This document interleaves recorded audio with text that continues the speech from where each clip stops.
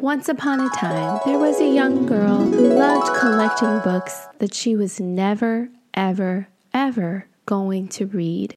She thought to herself every day, one day, tomorrow perhaps, I will read these books and I will chip away at this tower that is slowly growing and towering above me. However, she found herself buying used books and holding on to books that she found elsewhere in the house that she was never, ever, ever going to read. What was she to do? This girl was filled with optimism, perhaps too much optimism, because one day that tower of books started to sway. It swayed to the left, it swayed to the right, and then it swayed and fell right on top of her. And that, folks, is the story of my life. I am living in a maze of books. Welcome to today's summer reading episode.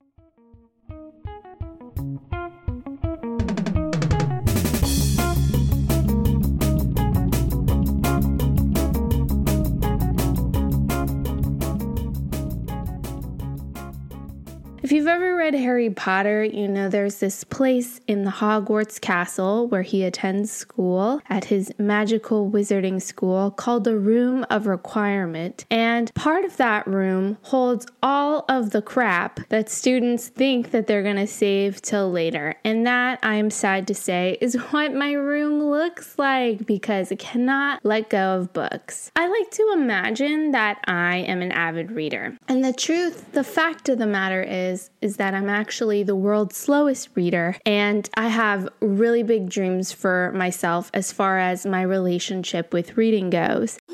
Go on and dream big. Every summer as a kid, I remember my mom taking me to the library, and one of the best parts was just walking through the sunlit rooms, looking at the bookshelves, and imagining all the different books that I was going to read that summer. And when I finally picked out my books, I would take them to the checkout counter, and the librarian would hand me a very cute, very enticing, and very encouraging summer reading list. It was literally a worksheet printed out on printer paper with a worm or a rainbow or something cute to help you write down how many books you read that summer. And I think many of us have this positive association with summertime and reading and thinking about diving into that summer reading list.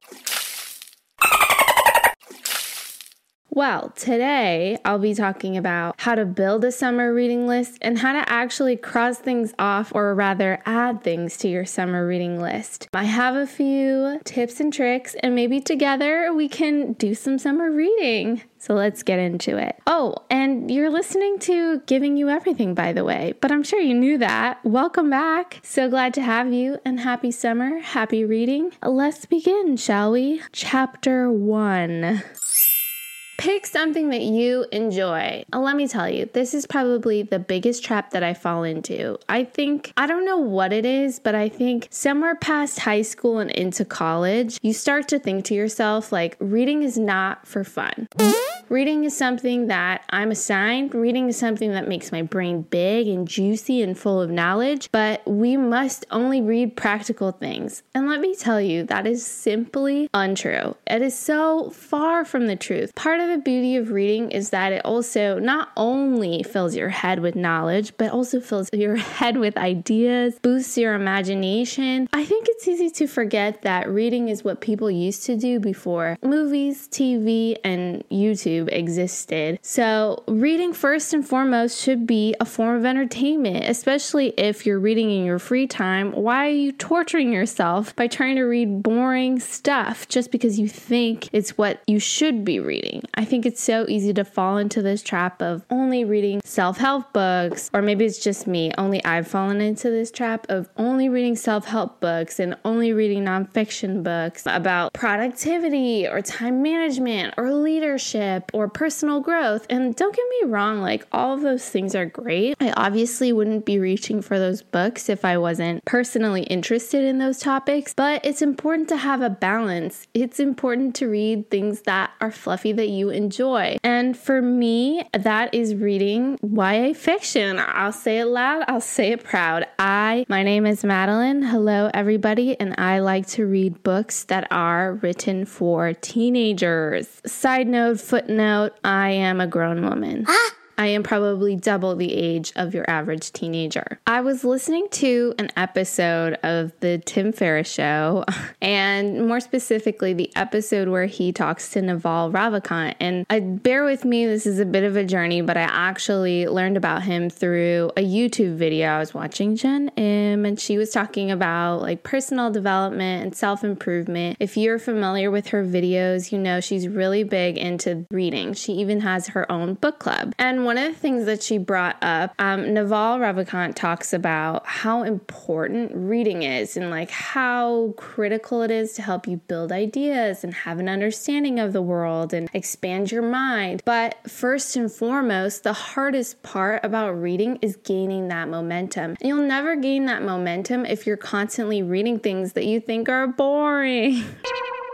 It's totally perfectly acceptable to read cotton candy books. In fact, that's exactly why they exist, because they bring people joy. And who are we to deny ourselves the small joys in life? So something that I like to do from time to time, because I try to have a good mix. I like to pick books that are like beach reads or fun reads or YA reads, and I mix them together with more practical books like self-help books or nonfiction books about, real world history and events. Some of the resources that I like to use to search for new books, Reese Witherspoon's book club. I was like kind of skeptical at first because, I wasn't really sure what to think at first. And so I gave it a try a couple of years ago. I go onto her recommendations list and I pick a book from there. And you know what? Every single book that she's picked has been an absolute thrill.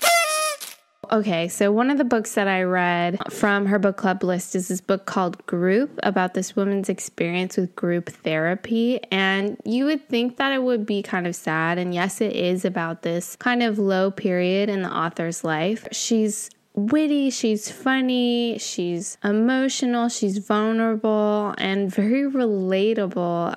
The book is called Group by Christy Tate. I highly recommend. So I really like to go to Reese's book club and look for recommendations there. I think it's easy to forget that there are like fun books written for grown people. It's not just for kids. Like tricks. But if you also are a fan of YA fiction or that's something you want to get into, I highly recommend. I've had a really fun time reading some YA books. My favorite place to look for them, it's a pretty obvious place, but it's the New York Times bestseller list. Bestseller list.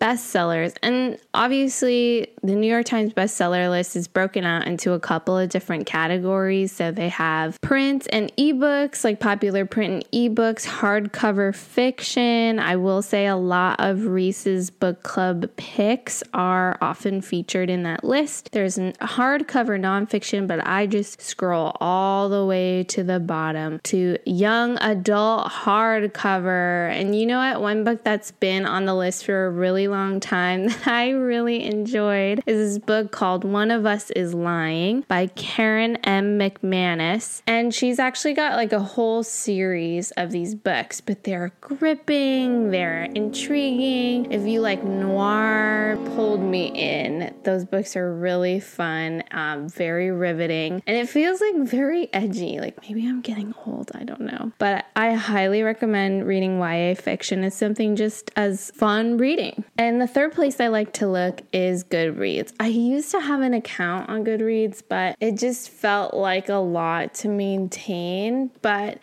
even if you don't have an account, I would say that the website's a really great place to reference when you're looking for new books. And one example, like one of the main things that I'm going on to Goodreads for is to look for more books that are recommended within a certain genre that I'm interested in. For me personally, I really love to read gothic novels. And it's not like your hot topic kind of gothic. It's more like the Henry James kind of Gothic. Like I like to read The Turn of the Screw, The Haunting of Hill House. What does Goodreads call this genre? Okay, so the genres for Turn of the Screw are horror, fiction, Gothic, mystery, literature, 19th century literature, paranormal, ghosts.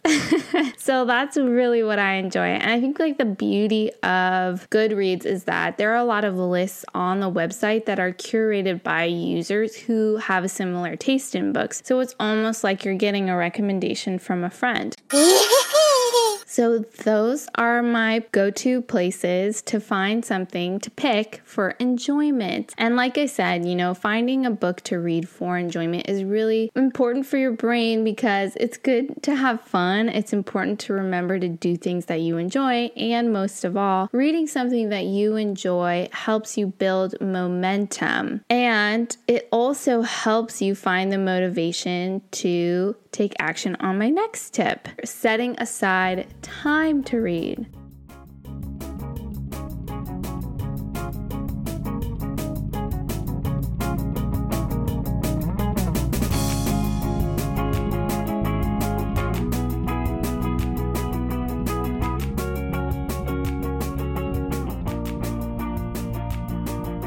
Chapter 2.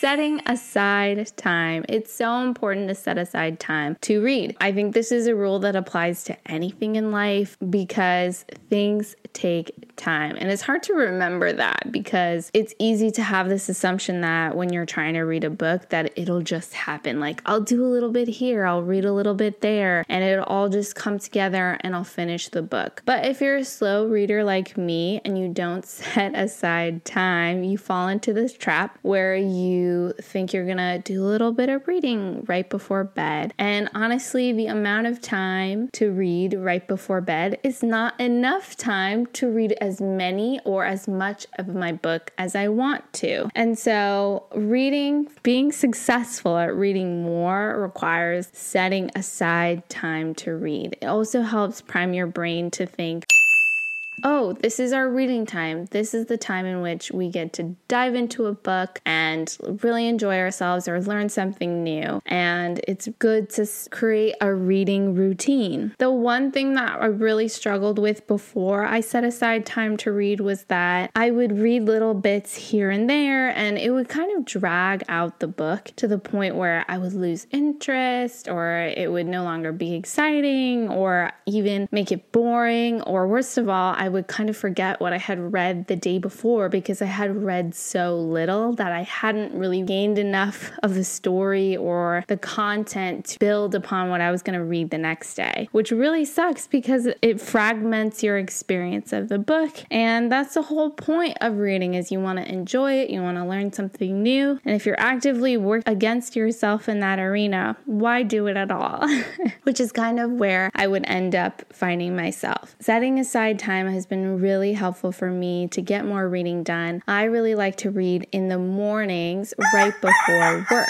And this brings me to my third tip, which is picking an ideal time to read.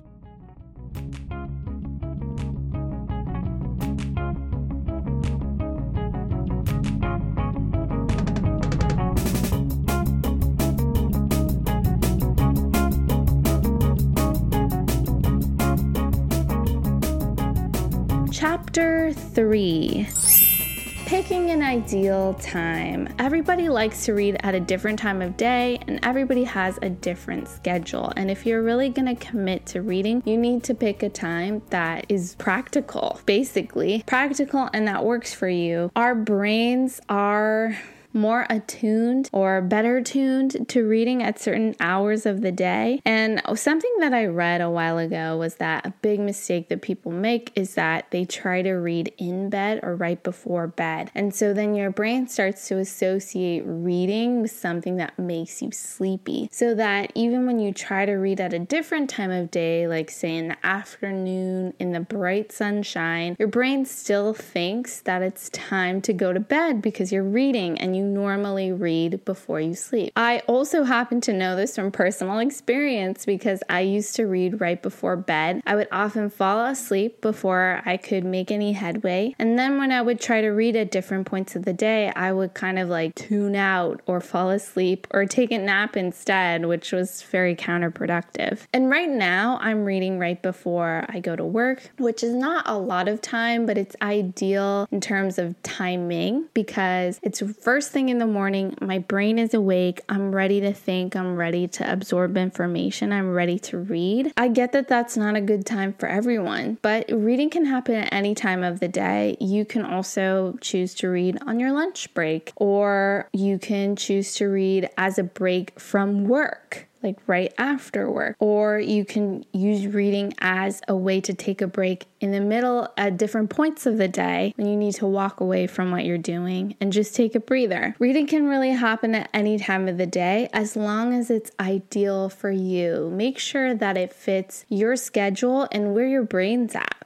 which brings me to my fourth tip, which is making a reading plan. Chapter 4, make a plan. If you're wanting to read more, it helps to set a goal. I know. Bet you didn't see this one coming. I'm a planner. I love planners. I love writing things down. That doesn't mean that I'm always successful at it, but making a plan is the first step to getting anywhere, if you ask me. Especially with summer coming up, a lot of people have reading goals. It's really important to make a plan. It's great if you have a goal and say, oh, this summer I want to read 100 books. Fantastic. If you've ever heard of a thing called SMART goals, it's important to know where it is that you want to go, but it's equally important to understand how you're going to get there. So setting a goal and then making a plan around that goal will actually help you achieve that goal or get as close as you can to it. If you're wanting to read more, it helps to understand or write down how many books you want to read in a month or in a week. This also helps you find time for your new goal because you're understanding, okay, if I have this goal and I need to take these steps, when am I going to take these steps? And having this awareness of the timing of your goal and the steps you need to take helps you to prioritize it. Something that I think we all struggle with when we have a goal is that we get really excited when we first set the goal and we say, yeah, I'm going to do this. Like, this is going to happen. I'm so motivated. But then life happens. Other things get in the way and you prioritize watching TV over reading, or you find excuses like you're too tired or you don't have enough time in the day. And having a plan helps you understand how you're going to fit this goal into your life and actually make it happen. There's other ways to also make your plan visible or set visual cues and reminders of your goal, of your plan in your life. You can keep a stack of books where you like to read. At your own risk, of course. Just fair warning, that could be a little dangerous because my whole life is a stack of books that I plan to read. But you can also, like I did when I was little during the summer, keep a summer reading worksheet and add books to your list as you've read them. And having that satisfaction of seeing your progress visually will really help you keep that momentum going. And it'll keep you accountable to achieving your goal, which brings me to my last tip, which is finding a buddy or starting a book club.